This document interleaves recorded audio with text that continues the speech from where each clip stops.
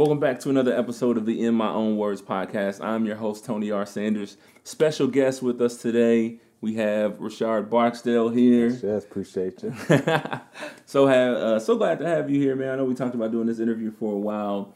For those of you guys who don't know, Rashard Barksdale was drafted in 2007, Yep. right? 201st pick in the draft to the Philadelphia Eagles. Yep, sixth round. Sixth round. Yeah, so we want to talk about Rashad's journey to the NFL, the work that it took, what that experience was like, and some of the things that he's doing today. The first thing I have to ask you is getting drafted to the Eagles. Like, was that, I know you grew up in New York, but were you an Eagles fan as a kid? Now, I was actually, as a kid, and still to this day, unfortunately, I'm a Dallas Cowboy fan. Cowboys fan. Cowboy fan. We're going to come back to that later. But no, it was, everyone, when I tell people I'm a Cowboy fan, like, how'd you get drafted by the Eagles? I'm like, It's not like I planned to get drafted by the Eagles. Right. I mean, it doesn't matter who drafts you. So, but, yeah, diehard Cowboy fan. Diehard Cowboys fan. What did that mean to you to get that phone call that you were drafted into the NFL? I mean, that's a big moment. That's stuff that kids dream about every day. Like my son, he always talks about going to the NFL. I think every kid at some point playing football, even when I was playing, and football wasn't even my sport, but after a while you get good at it and you just see that dream. I remember seeing Mike Vick get drafted with the suit on, and everybody has that dream. So what did that mean to you to actually see that dream come true? It was kind of surreal, honestly. I didn't have any. It wasn't planned whatsoever. But just back when I got drafted, it was the draft was kind of thing was a little different in regards to now they got round one on one day. It was back then it was 1, 2, 3, and 4. I think on one day. And the next day was 5, 6, and 7. Okay. So we watched the whole draft. Like I was at my mom's house and we had about some family members over there. Yeah. And then when the 6th round came around, I got a text message from my agent, and he was like, "He may be eating some Philly cheesesteaks." I was like, "Okay, so, Eagles, all right," because they came and scouted me to school and everything. Okay, got a phone call, and I believe it was the defensive back coach, head coach, the defensive back called, and then hung it up, and then everyone went crazy, and I was just kind of like, as you know, I'm just kind of mellow-minded, just chill, and it didn't really hit me until like maybe 2 to 3 months later that like I received the call. Everyone was like going crazy. Yeah. I got people showing up to the house I ain't seen in like months, want to take pictures.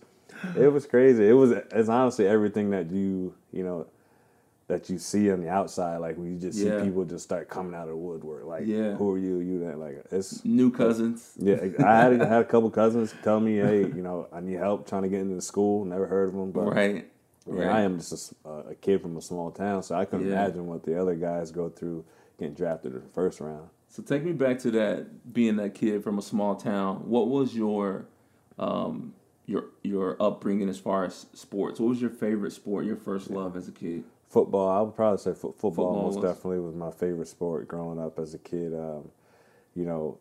We, small town, always out in the, on the side roads playing, two-hand touch, sometimes tackle football on concrete. We always played football during lunch period, during school. So football was always in me. Football in my hometown is pretty big as well. So we had a guy actually, his name was Leroy Collins. He played professional football before me, just kind of little stint. But he was like my role model. Like he was. Gotcha. He was that guy. Like he went to junior college.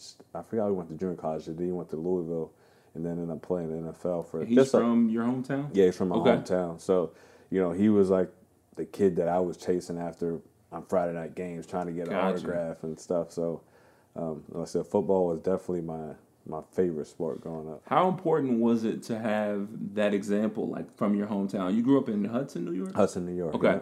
Yeah. How important was it to have someone from Hudson that you could see that went even a non-traditional path and still made it to the league? It was big because I remember just sitting in my room Saturdays, just trying to find his game on TV, like just having that one person to look up to that I actually somewhat knew. I knew his cousin, his cousin and I. We played on the same high school team. Okay. And even we were him and I still broke records, but us combined didn't even break his own individual record. Really? That's how good he was. But that's crazy. Just having someone, in flesh that that you could talk to, that you did talk to as a young kid growing up. And to this day, like when him and I talk, he said, when I saw you play Pop Warner football, I said to myself, that kid's going to make it. Really? That's what he told me. So. That's crazy.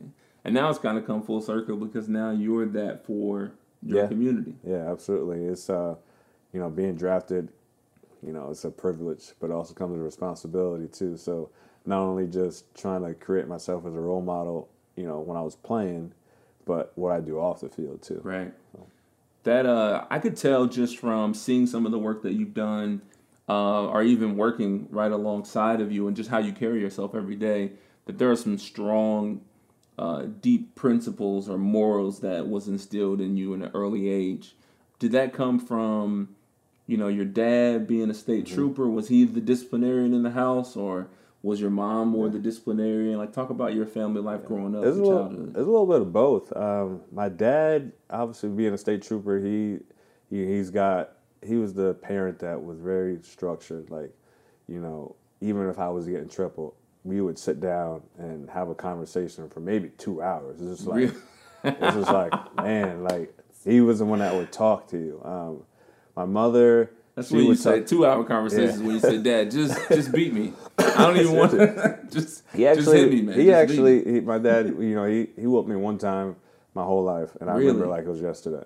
And it was like, I don't even remember what I did. And the other time I got in trouble, it was go to your room for the day and write 1,000 times, I will not do this. Like my mother, on the other hand, she was the one that was going to give me the whooping. Right. So, the things that I took away from my dad, and he still tells me, look at the bigger picture, no matter what you do, like, and then be consistent. As long as you're consistent at what you're doing, like if you're consistently good, it's hard for anyone to take anything away from you. Right.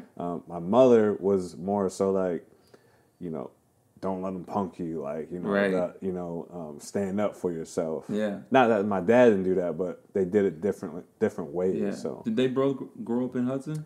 My mother grew up in Catskill, New York. Okay. And then my father in Hudson, which are Catskill and Hudson are like 15 minutes apart. Okay, it's just so not a too bridge, far. just really just separating from them. So. Got you. But you definitely had the balance of, someone talking to you, sitting you down for 2 hours, and then also, from my opinion, and this may be controversial, but sometimes with boys, like they only respond to a certain level of like toughness or aggressiveness to say, like shake you and say, hey, this is what I need you to do, or this is what I need you to get. And normally that, could come from the father or the mother, but me, much like you, my mother was the one that like, she was the one I didn't want the school to call the most if I got in trouble. Like, call my dad, because my dad would talk to me or whatever, kind of explain it. But my mom was like, boy, you did what? That's exactly how my parents were. Just my dad would be like, son, think about the decision you made. What could have done better?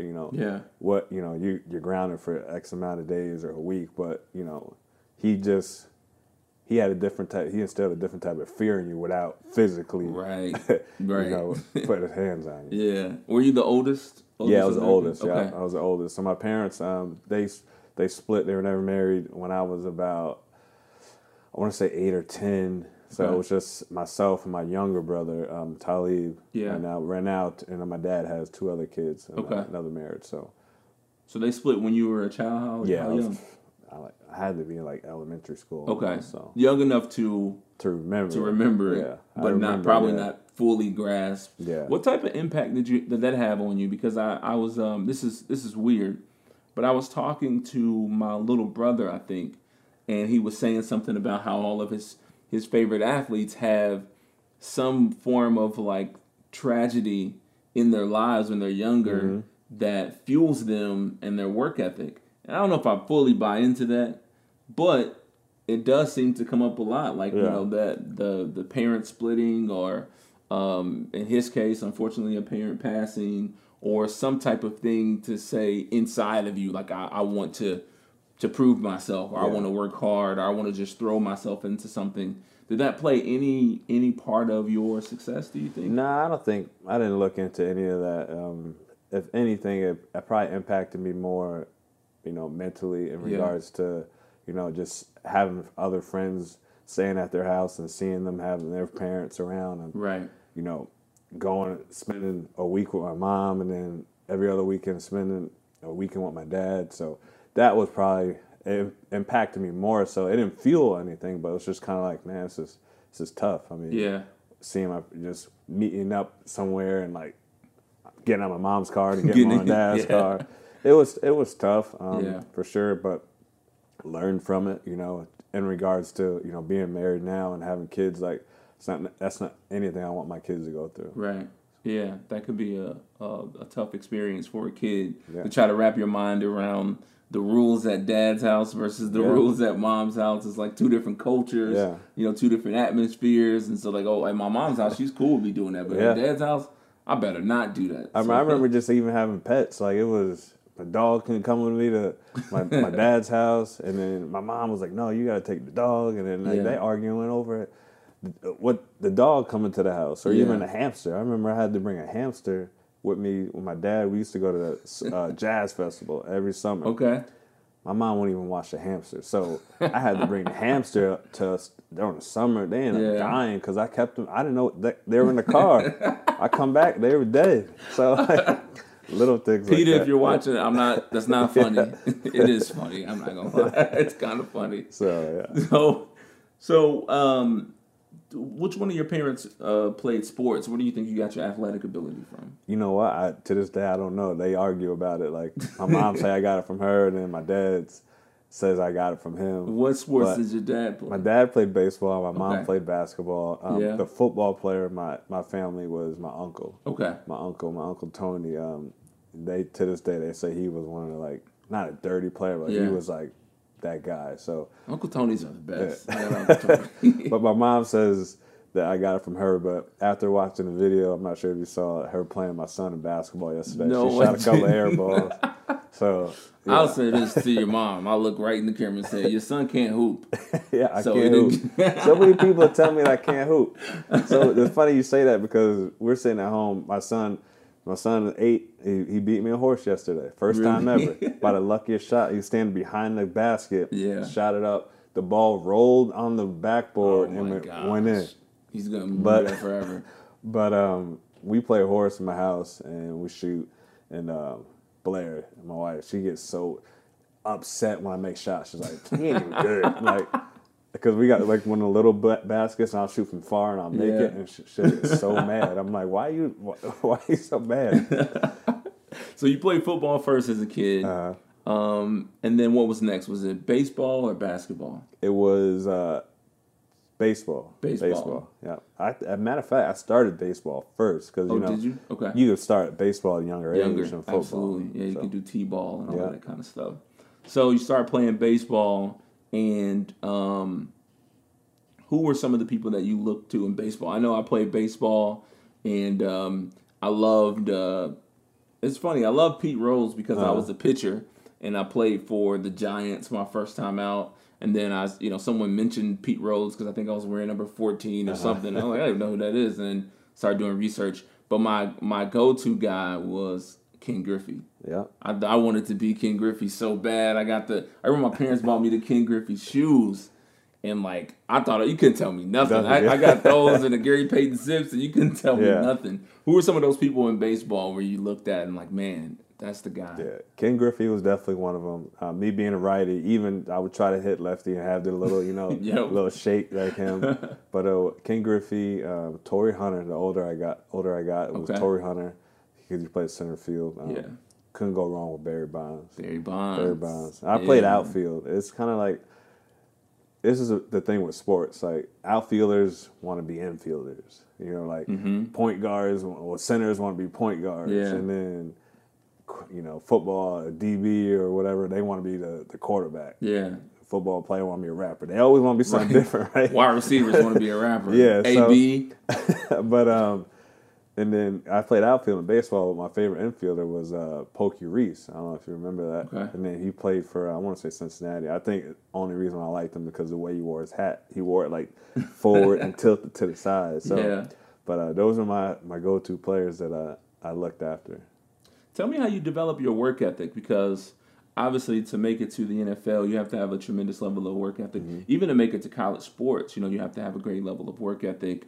And then now, like the stuff that you do now with CrossFit and all these things, how was that developed in you as a kid? Was that something that you were just born with, or over time, with working with your mom and your dad or coaches? How did you develop that work ethic that you had? I would say I was gifted with natural athletic ability, mm-hmm. But I would say the coaches for sure, being that that top player, having a coach to push you, like, because I didn't like running, right. I didn't really like working out, but running sprints, come on Barksdale, you're the fastest one on the team, why do you last? Like, or, you should be in the front. I was always had to be in the front, according to the coaches. Right. Always had to be in the front. So that started mainly in high school, baseball and football. Went to college, played baseball, same thing. Like, I was the fastest guy on the team. So when you're the fastest guy on the team, supposedly you got to be first in everything. It doesn't matter. You can be running 2 miles. Like, right. They still want you to be first. Yeah, they want you to be first. So my work ethic really didn't come into play like by myself. I would say junior year in college, like when I started going and doing like open workouts for baseball. And I started to, having conversations with my dad, like, I had to want it for myself. I couldn't do it for them. Right. And then it came with sacrifices. It came with a lot of sacrifices. Yeah. Sure. Sacrifices like what? Like free time? Or? Free time for sure. Free time for sure.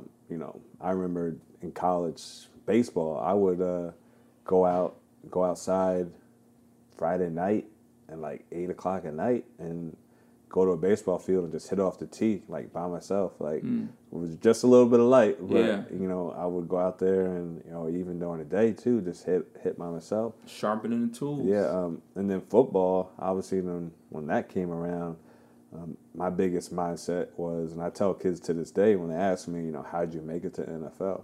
I keep it simple. It's just I had the mindset and I had the will. Like I had to. I'm trying to think of the word. I tell them is, I can't even think of the word. I'll think of it here in a second though. Perseverance? Not perseverance. It's so simple I can't even remember it. It's a shame. One thing I want to go back to what you said when it comes to coaching, right? That's a big, often overlooked part of an athlete's success. I think about, especially the gifted athlete, right? I think about what you just said. A lot of people in my family, myself included, are just naturally athletic. Mm-hmm. Like wake up, jump out the gym, run faster than anybody. Like our uncles, super athletically gifted, right? But when you're athletically gifted, sometimes on the field or on the court, things come easy for you. Yeah. Right? You can outrun everybody and you just woke up that way. Yeah. You know what I mean? You can go around or jump over somebody, dunk on somebody, and you just woke up that way. It takes a coach or an adult consistently in your life to keep pushing you past that. Yeah. I think about playing football. I had no interest in playing football. I went in 7th grade. I had a basketball coach named Gino Riley.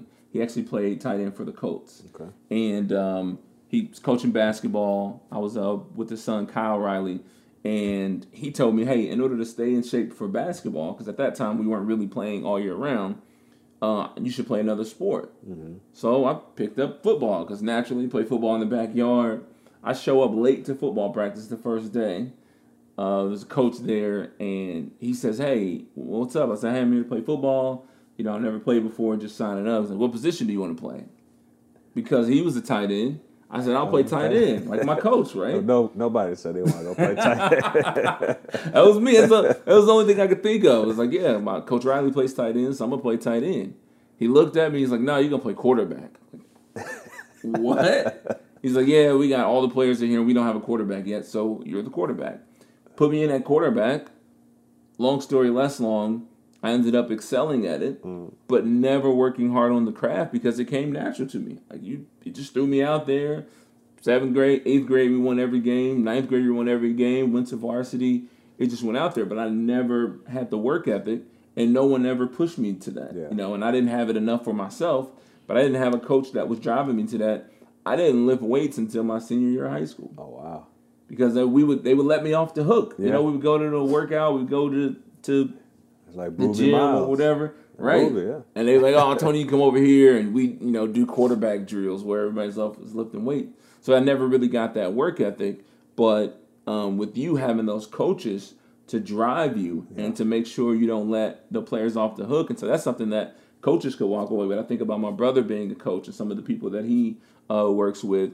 Don't let your players off the hook, especially the more talented ones. They need to work. Think about if you're naturally talented, you can sharpen your skills even more. It's going to just take you that much further.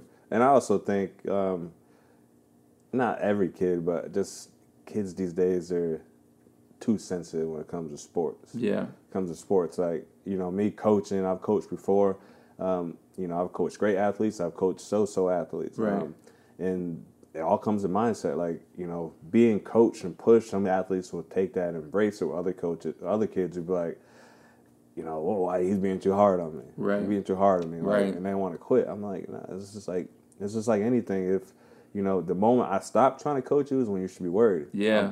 Coaches push you for a reason because they see the potential in you. So. Yeah. And I think, too, what probably helped you, and correct me if I'm wrong, having that discipline at home from mom and dad, although in different ways, but still having that discipline at home, it wasn't too foreign to you when you got pushed in the gym. I had one basketball coach, Carl Nix, who played for the Utah Jazz and went to Indiana State with Larry Bird, played with those guys. He pushed me in basketball, and he wasn't afraid of it. 7th, 8th grade, he pushed me. That was the first time an adult ever cussed at me. He said it, and I was like, whoa.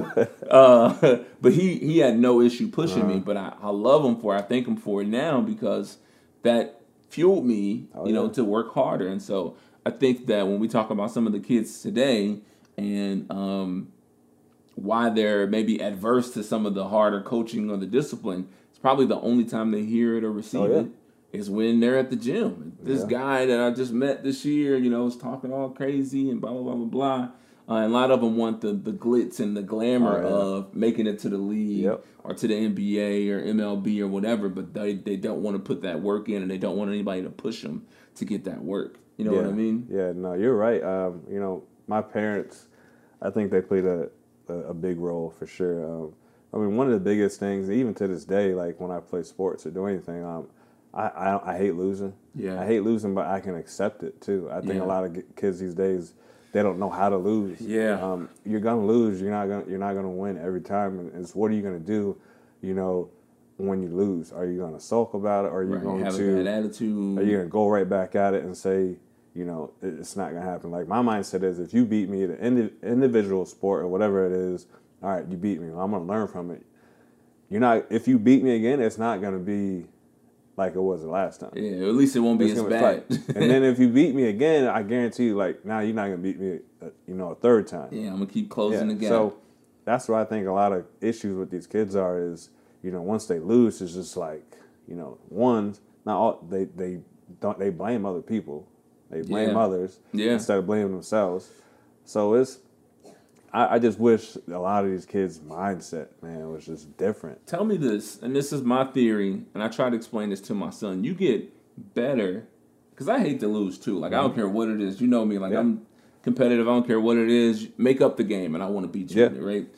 But you learn more, and for me, push myself harder after a loss than I do after a win. Absolutely. Because after a win, it's easy to lull yourself into thinking that everything went right because the result was right. Yeah. So I could just sit back and relax and, not work as hard as opposed to you just got punched in the mouth. Oh, yeah.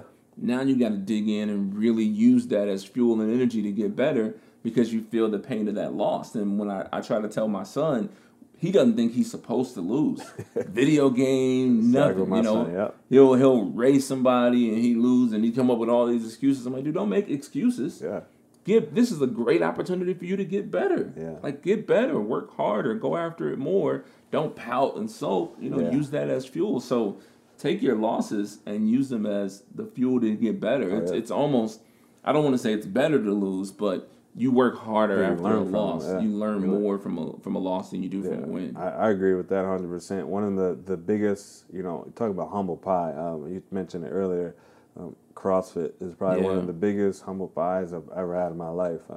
I've done several competitions where I've never won. I've might have come in like 4th or 5th. We did one about a month and a half ago, a friend and I, and there was 13 teams. We came in 11th. That's the worst of it. And like, it was some great competition. Yeah. Some guys from my gym, they came in like 4th. So like after that, and I wasn't in the best shape as I should have been going into it. Right. Not saying that played a role, but I sat back. I was like, man, like I got some work to do. Like I've only been doing this for 2 years, but a lot of people have been doing it for maybe 5-6 years. Right. But still, just like that thought in my head was like, man, like I got my ass beat today. Like, and I worked hard too. And you didn't I was pout like, and pack it up. You're I was just, gotta do better. I sat there for a little bit and I was like, I mean, that really just built, put in my head that although like other competitions I come in 4th and 5th, I'm like, all right, I felt good about today. We could have done a little better, but that one was like, no, you really got some work to do. Like you're not where you thought you were. Type of thing. That CrossFit workout regimen is crazy. It's nasty. So in high school, how many sports did you play? I played 3 sports. You played 3 sports. Yeah. So you played football, basketball, and baseball? And baseball, yeah. And then transitioning to college, how many sports did you play? I played 2, but I played baseball primarily the majority of my college career. What made you make that decision? Was it success through your experience in high school? Were you more successful in baseball and that's why you chose that? Or did you feel like that was the sport that you loved the most? What made you narrow it down to just baseball initially? Well, football, I was much better player at football for sure. 100% better. I won't say 100% better, but I was pretty good at baseball too. Yeah. But coming from a small town, upstate New York, football is not too known, well. Right. So I didn't really get too much, interest from schools. I think the biggest school I might have got was like Maryland. Okay. And I got one from Brown. I knew I wasn't getting no Brown because I went to junior college. And then I was supposed to get drafted out of high school for baseball. Okay. So that was sparked my baseball. Yeah, that would make me want to play baseball too. Not to mention the contracts, guaranteed money. And then I went to, so that didn't happen. So then I went to junior college for baseball my sophomore year. Supposed to get drafted again. They told me I was still a little too raw on the edges. I needed to develop a little bit more, so go to college, transfer to another school. Transfer to the University of Albany. And it's funny how I got into there because I wasn't supposed to go there. But then I had to have an interview, like a meeting with the president of the school. Really? Because my grades were on the edge, so I had to kind of the baseball coach set that up, and I got in, luckily. Got in. In junior year, I did really good. I remember my first at bat, it might have been the first pitch we were playing Temple. I had a home run, Really? And then senior year, I just, started off good, started off rough, then made my way back. And my college coach just changed up everything. And with baseball, you can't change up stance and hands and all that stuff. And I was getting scouted by the Reds pretty good. And I just had a bad senior year. Yeah. It was, and we talked about coaches. To this day, I still thank him. I lost my starting spot to a freshman. Freshman my senior year for a good, 15 games. Yeah. And my mindset was, and I tell kids today, I see kids get upset because they're not playing. I'm like, you got to have that mindset, forget you, coach. And I said something different, in my mind, I'm going to win this back. I'm going to give you a reason not play me. Right. So make them have no choice. Exactly. You have to put me out there. I remember to this day, there was an instance where we were having batting practice inside, and he thought he was funny, having a little fun, he would throw the ball at us, so he'd hit it, whatever. And he would throw it, and I would just sit there, won't even flinch or nothing. And he called me Reg, Reggie, why you smiling? I'm like, it's not funny, coach just pitched the ball. I was all serious, and and after the season, he told me, he noticed my mindset and how things changed because it wasn't funny to me anymore that I got my spots taken. So I had to change everything. In regards to, how I practice, how I approach the game. Because I was doing some crazy things at college, obviously baseball, going out the night before a game. That's pretty common in baseball. Yeah. But that loss of losing your starting position again fueled you to do better, to work harder, to become a better player, and probably even instill some things, principles like mentalities that you still carry with you to this day after the game of, I got to work harder now. Like, I got to make sure that I'm on my A game all the time because this could easily be taken from me. Yep, absolutely. That's crazy. So you're playing baseball in college. At what point did you turn back to football? Because you didn't play football you only played football 1 year in college, right? 1 year. So that story is funny because after not getting drafted in baseball, I did some independent like league tryouts. You know, they told me they liked me, but they didn't have enough room on a roster spot. I was playing summer league baseball with a bunch of friends, and I just I felt the air coming out of like the balloon. Like I just didn't love it anymore. Yeah, it was like, it's funny how you could just like, I never had that feeling about sports. Yeah, this is the first time I was like, I don't want to do this. This is not fun anymore. Right. And I was like, and I had a bunch of friends of mine that I told them, I said, hey, I could play football. I'm better at football than I was baseball. You can't play. You ain't no good. Blah blah blah. I'm like, I showed them my highlight tapes, and they're like, okay, you maybe do something. Like I could play on the football team if I wanted to. They're like, no, you couldn't. I'm like, all right, I'm gonna try out. I said, I'm gonna try out for the team. So this is basically a bet. Yeah, it was pretty much like it was a bet, but also like someone telling me that I couldn't do something. So that challenge of not wanting to lose and prove something wrong kind of played its part. Right. So it took me a couple of days to call the coach. And I tell the people it's like calling a girl for the first time. Right. I would call. It would ring like 2 times. I'll hang up. So I didn't know what to say. So I finally called, left a voicemail. He called me back. Okay. And I was like, I want to try out. He actually recruited me out of high school. Okay. Funny story about that. It all goes in hand. I don't want to play football in college because, surprisingly not, I hated being cold. I still hate being cold. So I don't want to practice in the cold anymore. Right. But then I go play baseball upstate, so it didn't make any sense. Yeah. But he's like, I want to play running back. And he was like, we got 2 seniors at running back, so we'll put you at defensive back, which I played in high school. I started 4th or 5th on the depth chart for football, and I had all these people, that I knew, that played sports too, because we had a few football players that also played baseball. Okay. Trying to coach me up, and I'm sitting there, and I know what I'm doing, right? But I still let them coach me up, and then eventually I just started working my way up, the depth chart, and then just the first game of the year, I started, and then that was pretty much it. So you're playing summer league baseball, having a conversation with some guys. You throw it out there. They don't believe you. They throw this challenge at you. Call the coach. Get on the team. You're 4th or 5th on the depth chart.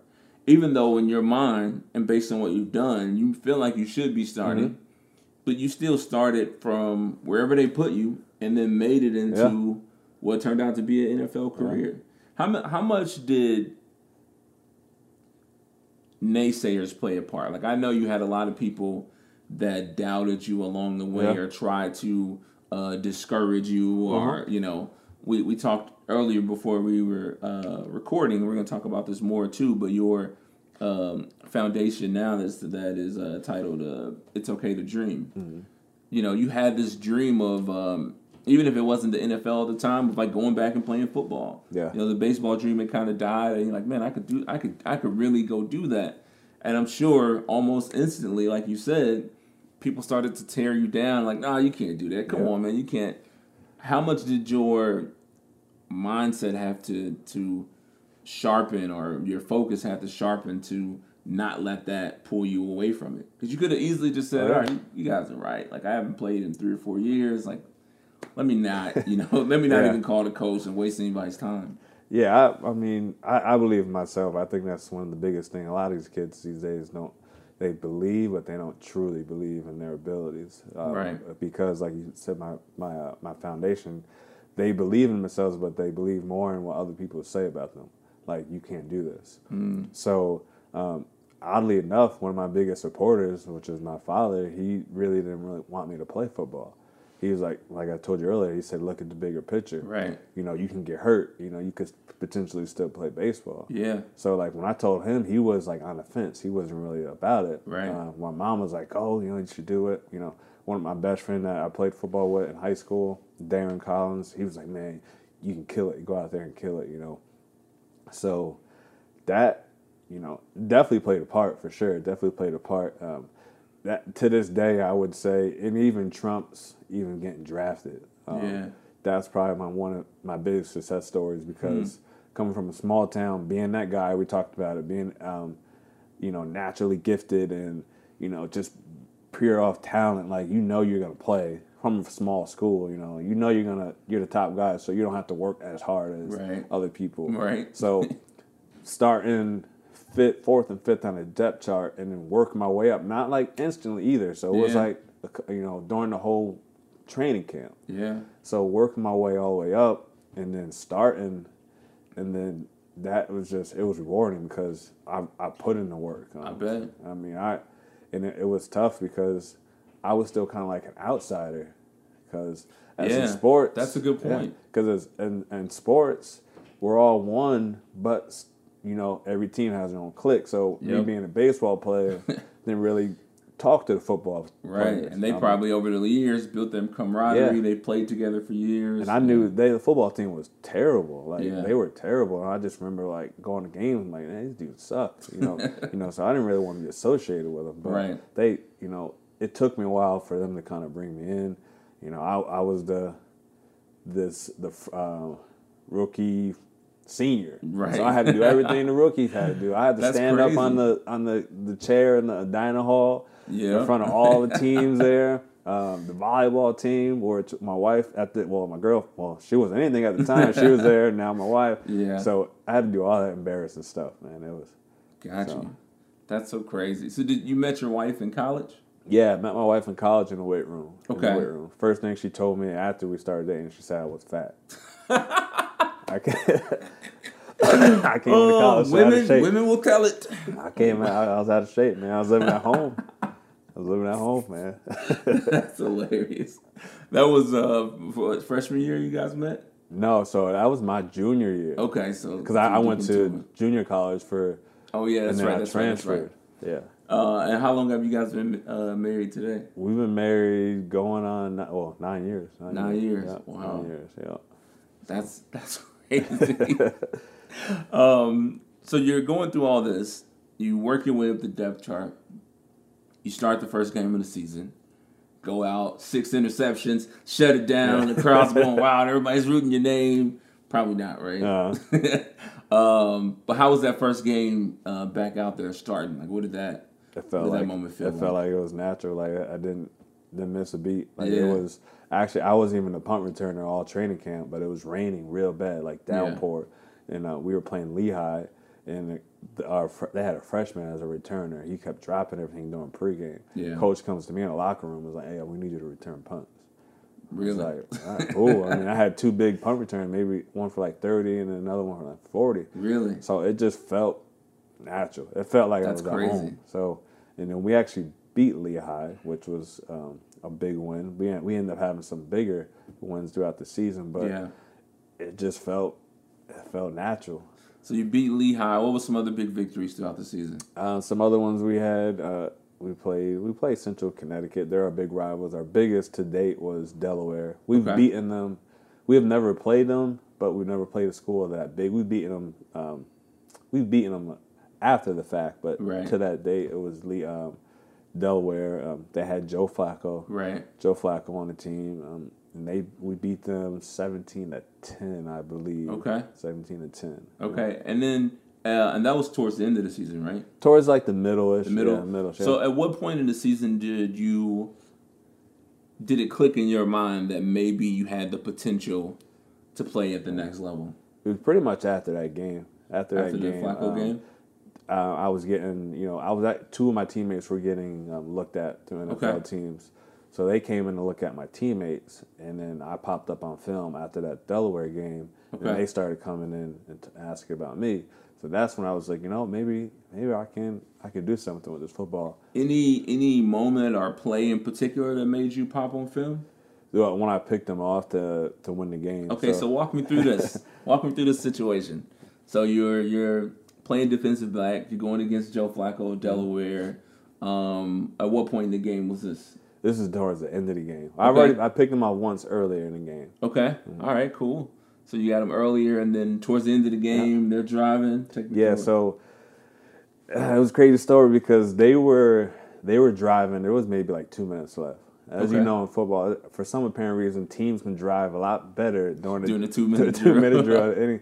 So they kept running backside screens. Okay. So I had to pursue from the backside, so I was hauling butt. So I was tired. I'm talking about like dog tired, like couldn't breathe tired. Right. They ran maybe like 3 or 4 in a row. Really? For some apparent reason, it worked too.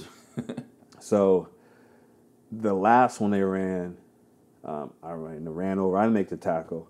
I was like, I'm tired. I got to come out. I need to come out ASAP because I'm going to hurt my team more than I'm helping. Right. But then also another thing in my mind said, I can't come out because A, I'm a senior, and B, I'm a starter. Yeah. And this is a big game. So that would look weak. I can't do that. Right. Next play, they threw the ball my way in the end zone, and I picked it off, and that was the game. There was like 10 seconds. It was like 10 seconds left. So I was this close to taking myself out of the game that could have changed everything. Exactly. So that again goes back to your work ethic, right? Like you had all these people pushing you your whole life, and when it counted the most, because you had that, you were able to push yourself. One more play, one more down. Let me stick it out. Let me make sure that I'm here and available to help my team. Yeah. Dude, that's big. And so that play was the pivotal play that kind of put you on the map, so to speak, for NFL scouts. Yeah, for sure. Like I said, I wanted to come out so bad. And we've been talking about like work ethic and, kids, like I'm so, like we talked about earlier, I hate losing. And when it comes to, I don't want to say work ethic, but I would say it's me being hard-headed and I want to lose. And we just talk about, like, you and I could be, you could be sitting in a sauna right now. Right. And I walk in. I can't get out before you. Because you was there first. Right. So that means whether it was there 2 minutes, you could have been there 30 seconds, I don't know. But my mind is like, this dude was in here before me. So if I get out, I look weak. Yeah. Which it could be a bad thing, but that's just how my mind thinks. Like, it's always, I would say it's not always competing, but I don't know. It's how I'm wired. It's wired, yeah. It's hardwired into you at this point to just compete, which is such a great skill to have for life. Yeah. Like I try to figure out with even with my kids, if they're not gonna play sports, how do I still instill them with that mentality to compete, to go hard, to go after the things that they want in life? Because it's going to be extremely important for them in the future, right? When they're going for a job, or when they're going for a contract with their business, or when they're going for a sponsorship for a show that they may produce one day or something. How are you going to have that attitude to just go get it and not stop, no matter what, no matter how hard it gets, no matter how tired you feel, no matter how bad you want to stop, to make sure that they keep going? And so even trying to figure out how people get that without sports, because I got it through sports. You got it through sports. Mm-hmm. How you get it outside of that, I'm still not sure. Yeah. But so that happens. You get drafted to the Philadelphia Eagles. What was the experience like being in the league? That jump to going to the NFL, was the jump to the NFL from college to the NFL more difficult as far as conditioning, the schedule, the work ethic, the talent? Or was it high school to college? Always a big difference. But before I get into that, because I just think it's important, because we've been talking about this whole segment, like the work ethic. Yeah. Once I figured out that I could, potentially play in the NFL, like you talked about sacrifices. Once, I got an agent, and I was flying to Atlanta.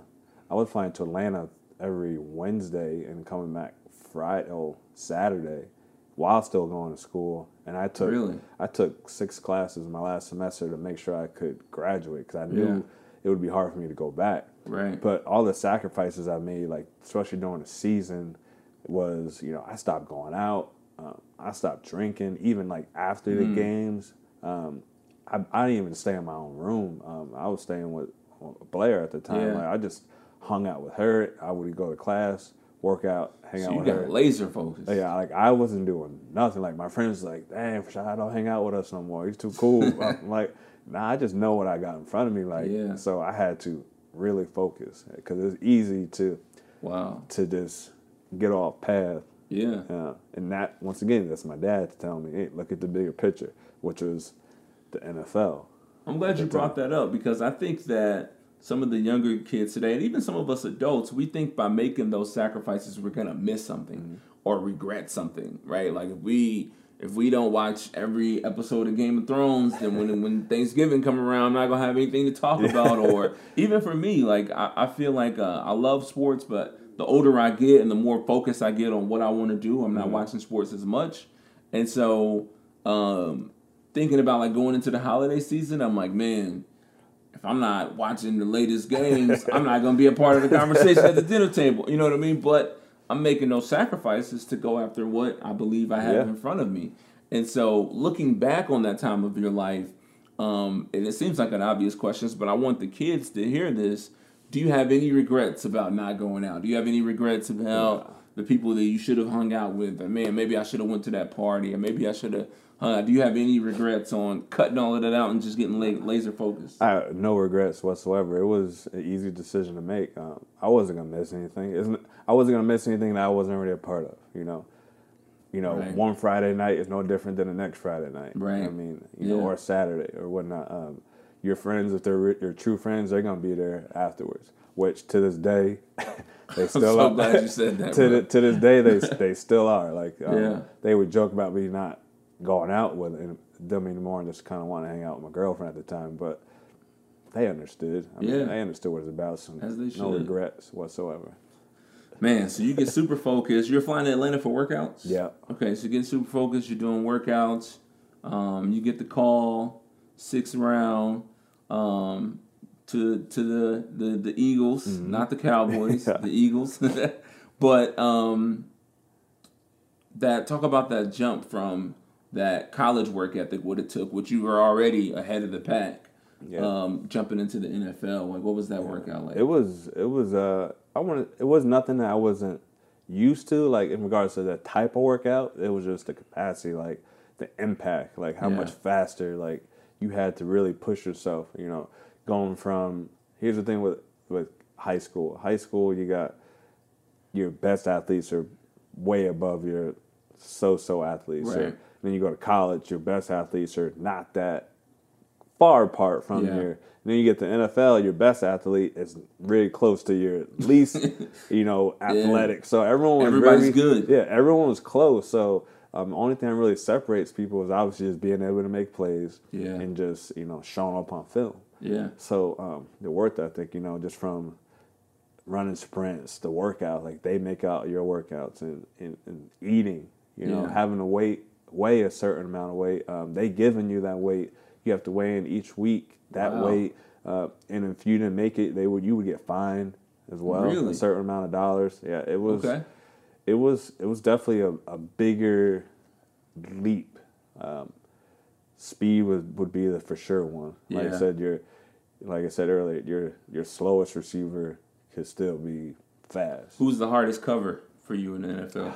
Man, I would have to say Sonoris Moss, only because he was short and he was quick and fast. Like he was the type of receiver that, if he sees this, I've never told him, but if he sees this, I'm gonna have to tell him, put him on Twitter or something. But when he would come to my side, he was that receiver. I was like, damn, I don't like you want to see him coming. Yeah, like he was this receiver. If I pressed him and if I got him, because I got long arms, I was okay.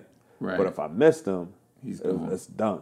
And then if you played off, now you give him too much space. Yeah. So it's like, where do you? It's like that. It was just hard for me to go against him. I'd rather go up against like a Fitzgerald, like a Plaxico Burress, Anquan Bolden, because they're bigger, more physical, and I'm tall and physical. Right. They have more surface where, like I told you, I would try to press Sonoris Moss, and he went under my arms one time. Like I saw, he's just quick. Yeah. And then other like Fitzgerald and Anquan Bolden, those type of receivers, I'd rather guard them. Right.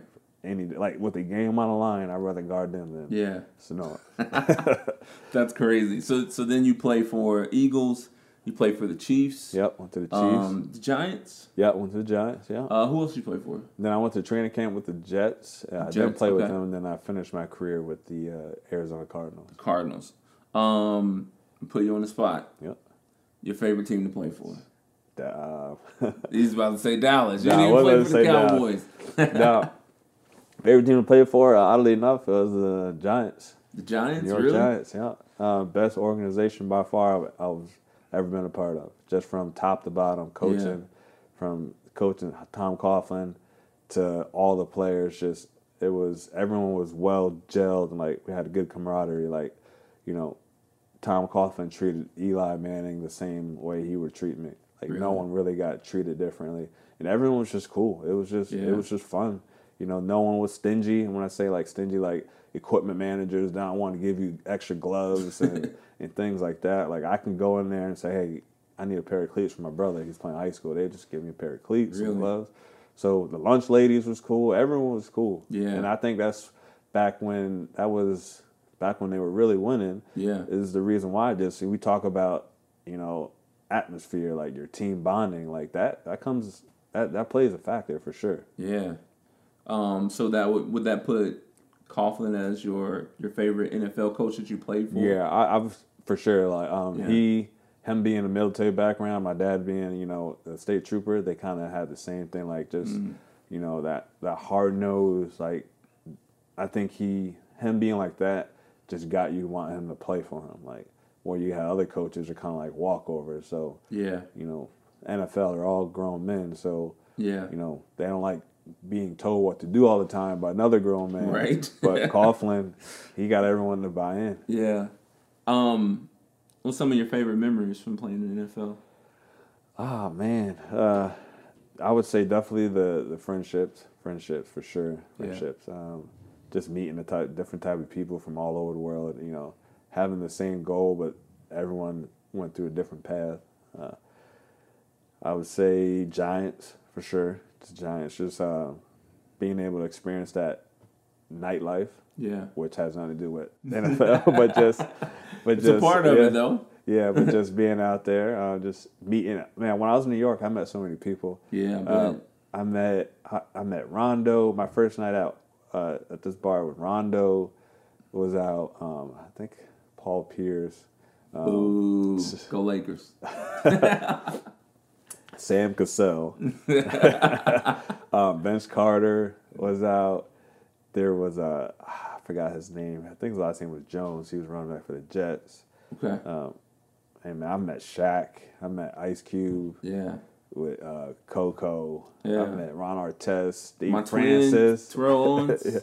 Nah, I never met him. You never met T.O.? I met T.O.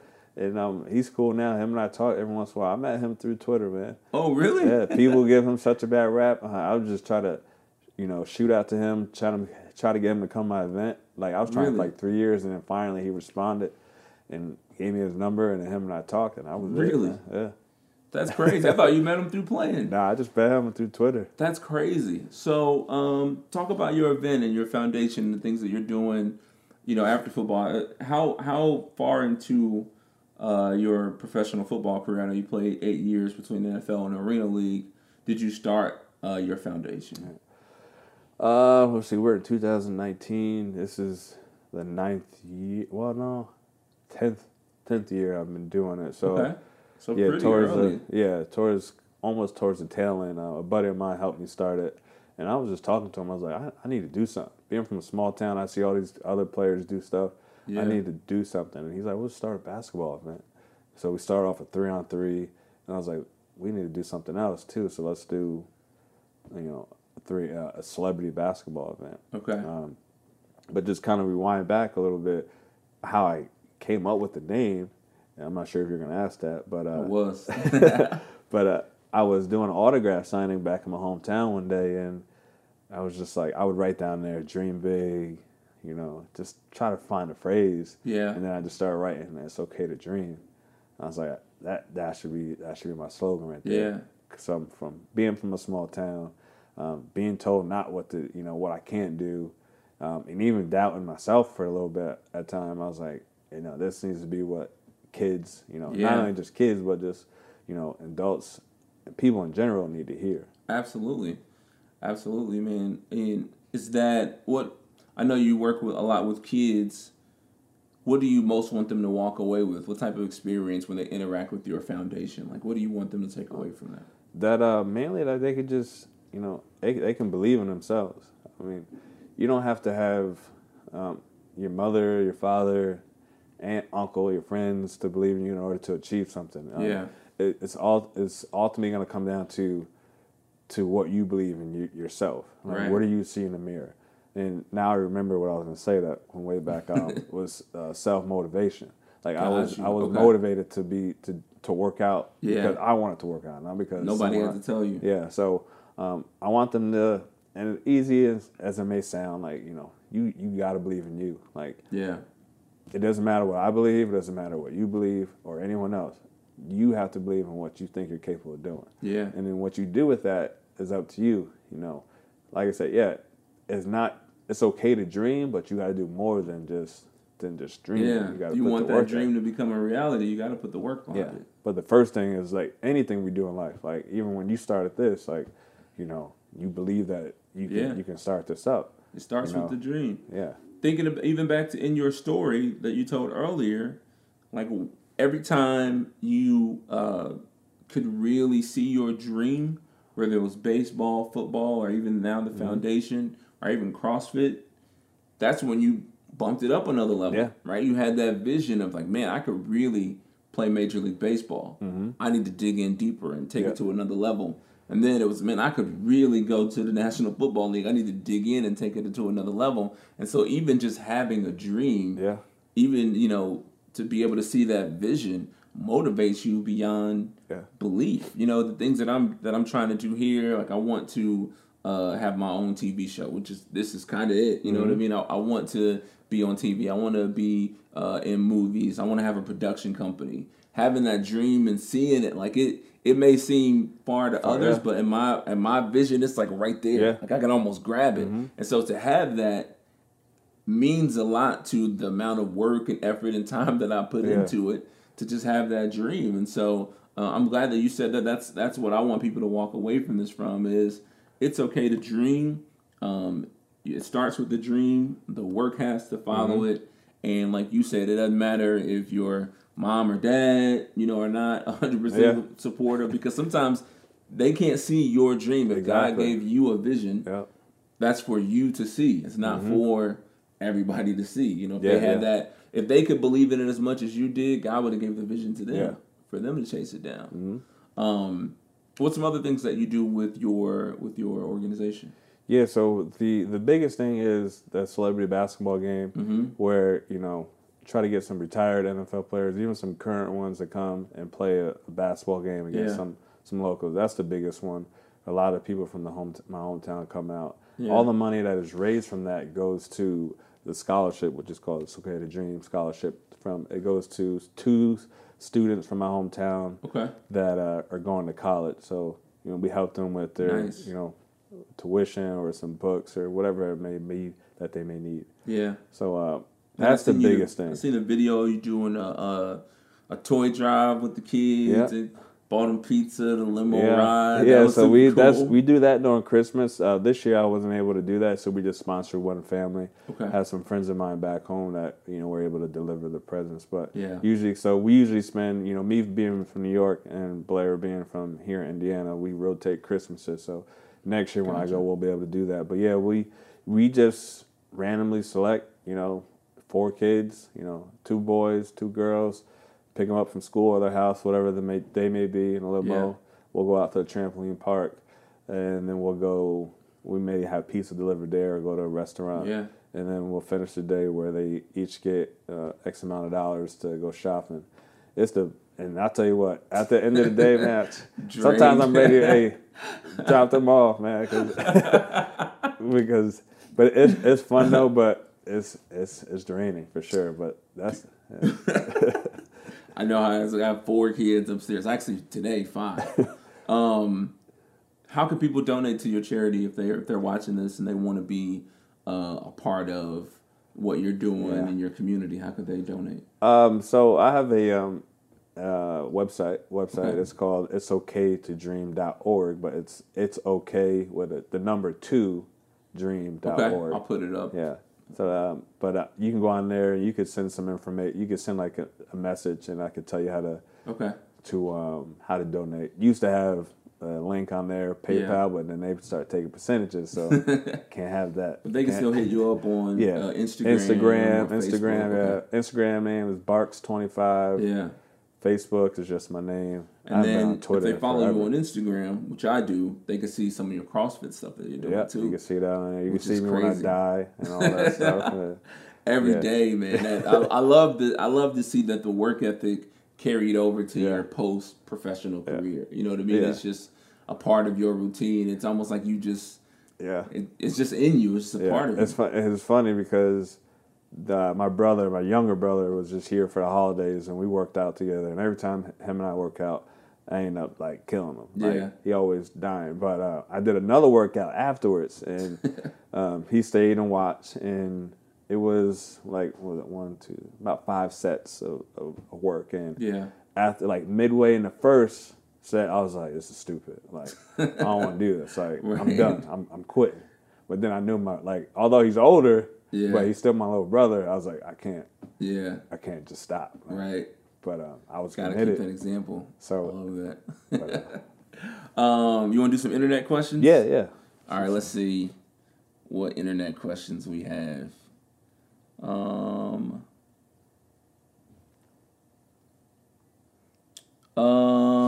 What was your training schedule like before the NFL? So, training schedule like before the NFL. So I was flying to Atlanta.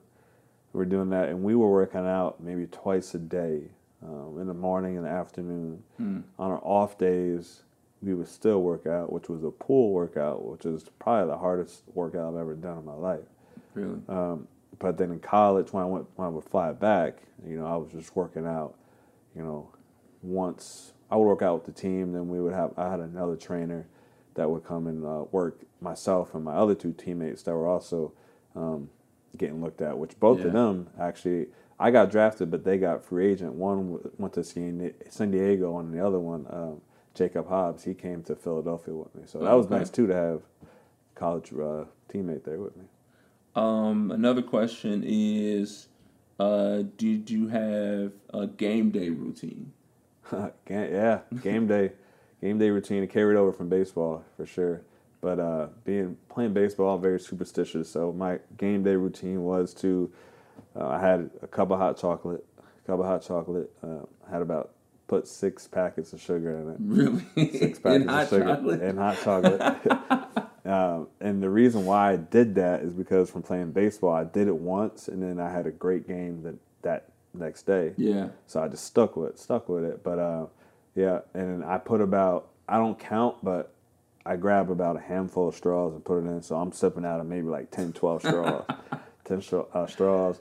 Then when I get out to the field, I run. I do 2 laps around clockwise and then counterclockwise, and then I stretch. Really? And it's just running is probably the biggest part. And I just stay to myself, really. Myself. Music? Nah, music. I would write on my, I have some tape here. I would write, an L and a B on there, which was my initials to my grandmother's initials. Okay. So pretty much every game I played for her. What, this is actually another, maybe tie into what you said about your grandmother, I don't know. What was your why in playing football? Like, what kept you going through those hard times? What would you say your why was?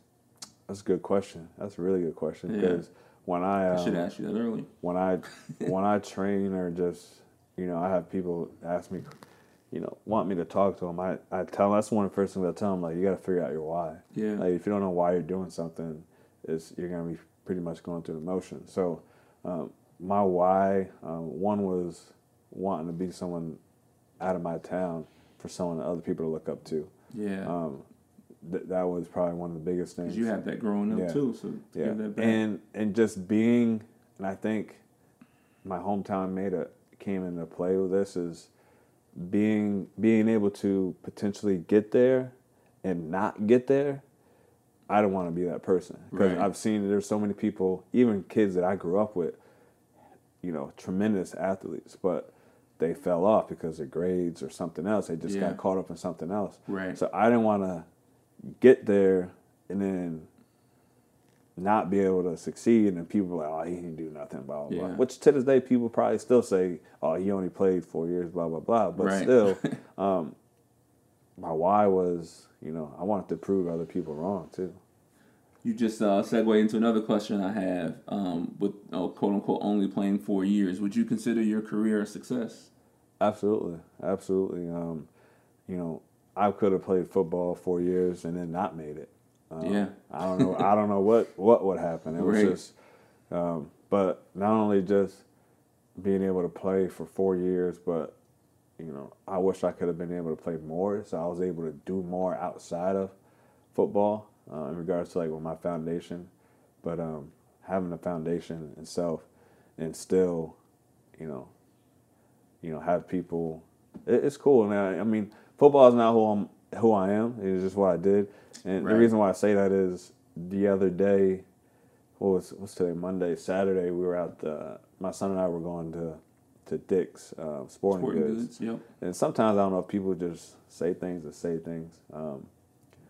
But are you a rewards member? Blah blah blah. So I gave him my email address or number. I gave him my number. I don't know what I gave him, but anyway, dude was like, you look familiar.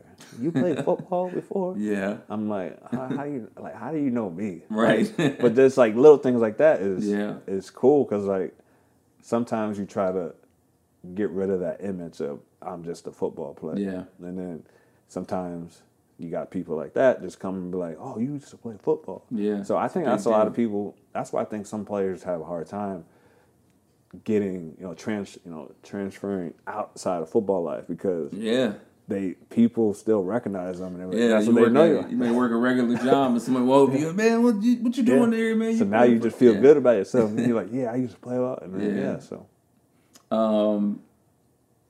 Another one. This is from Aaron Dunn.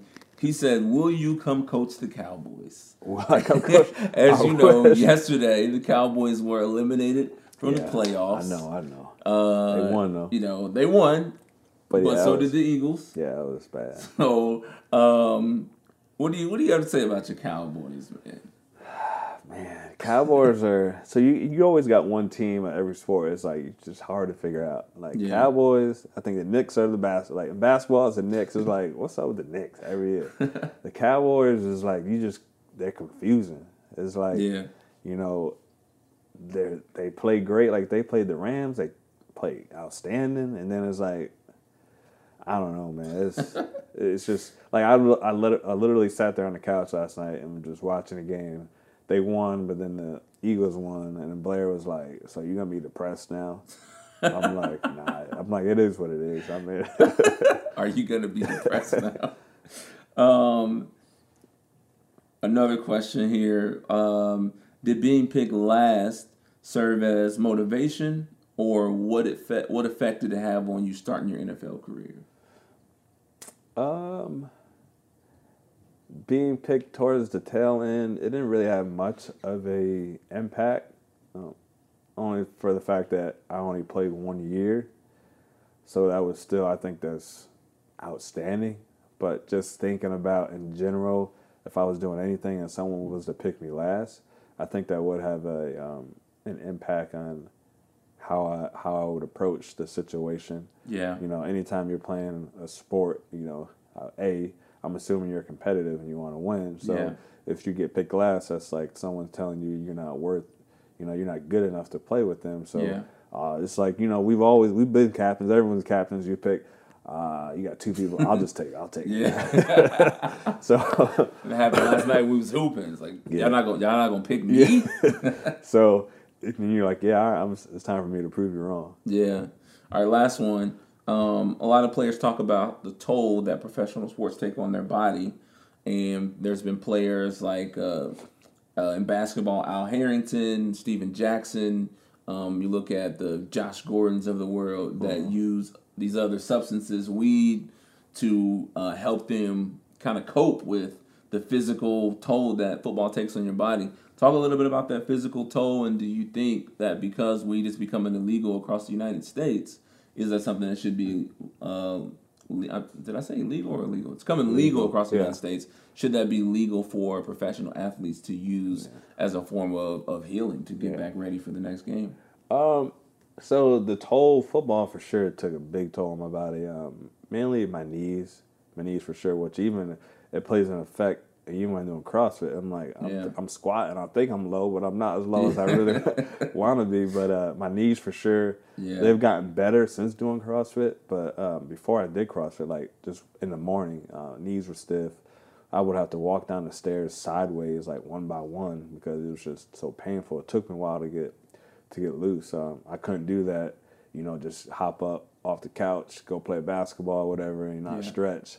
But arena football probably played the biggest factor because it's at that type of surface and hitting that wall on a constant basis. So I was lucky to get out of football. Well, the reason why I got out is because I tore some ligaments in my foot.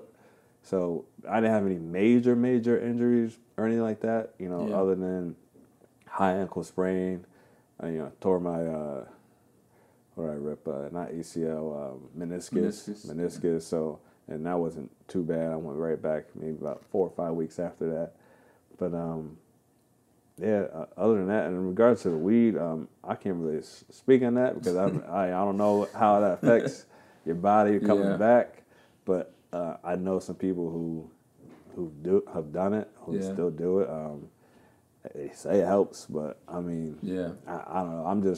I'll get an ice bath and feel all right after that. My take on that is, I don't know whether, I'm like you, I don't know whether it helps or not. I'm not a weed smoker.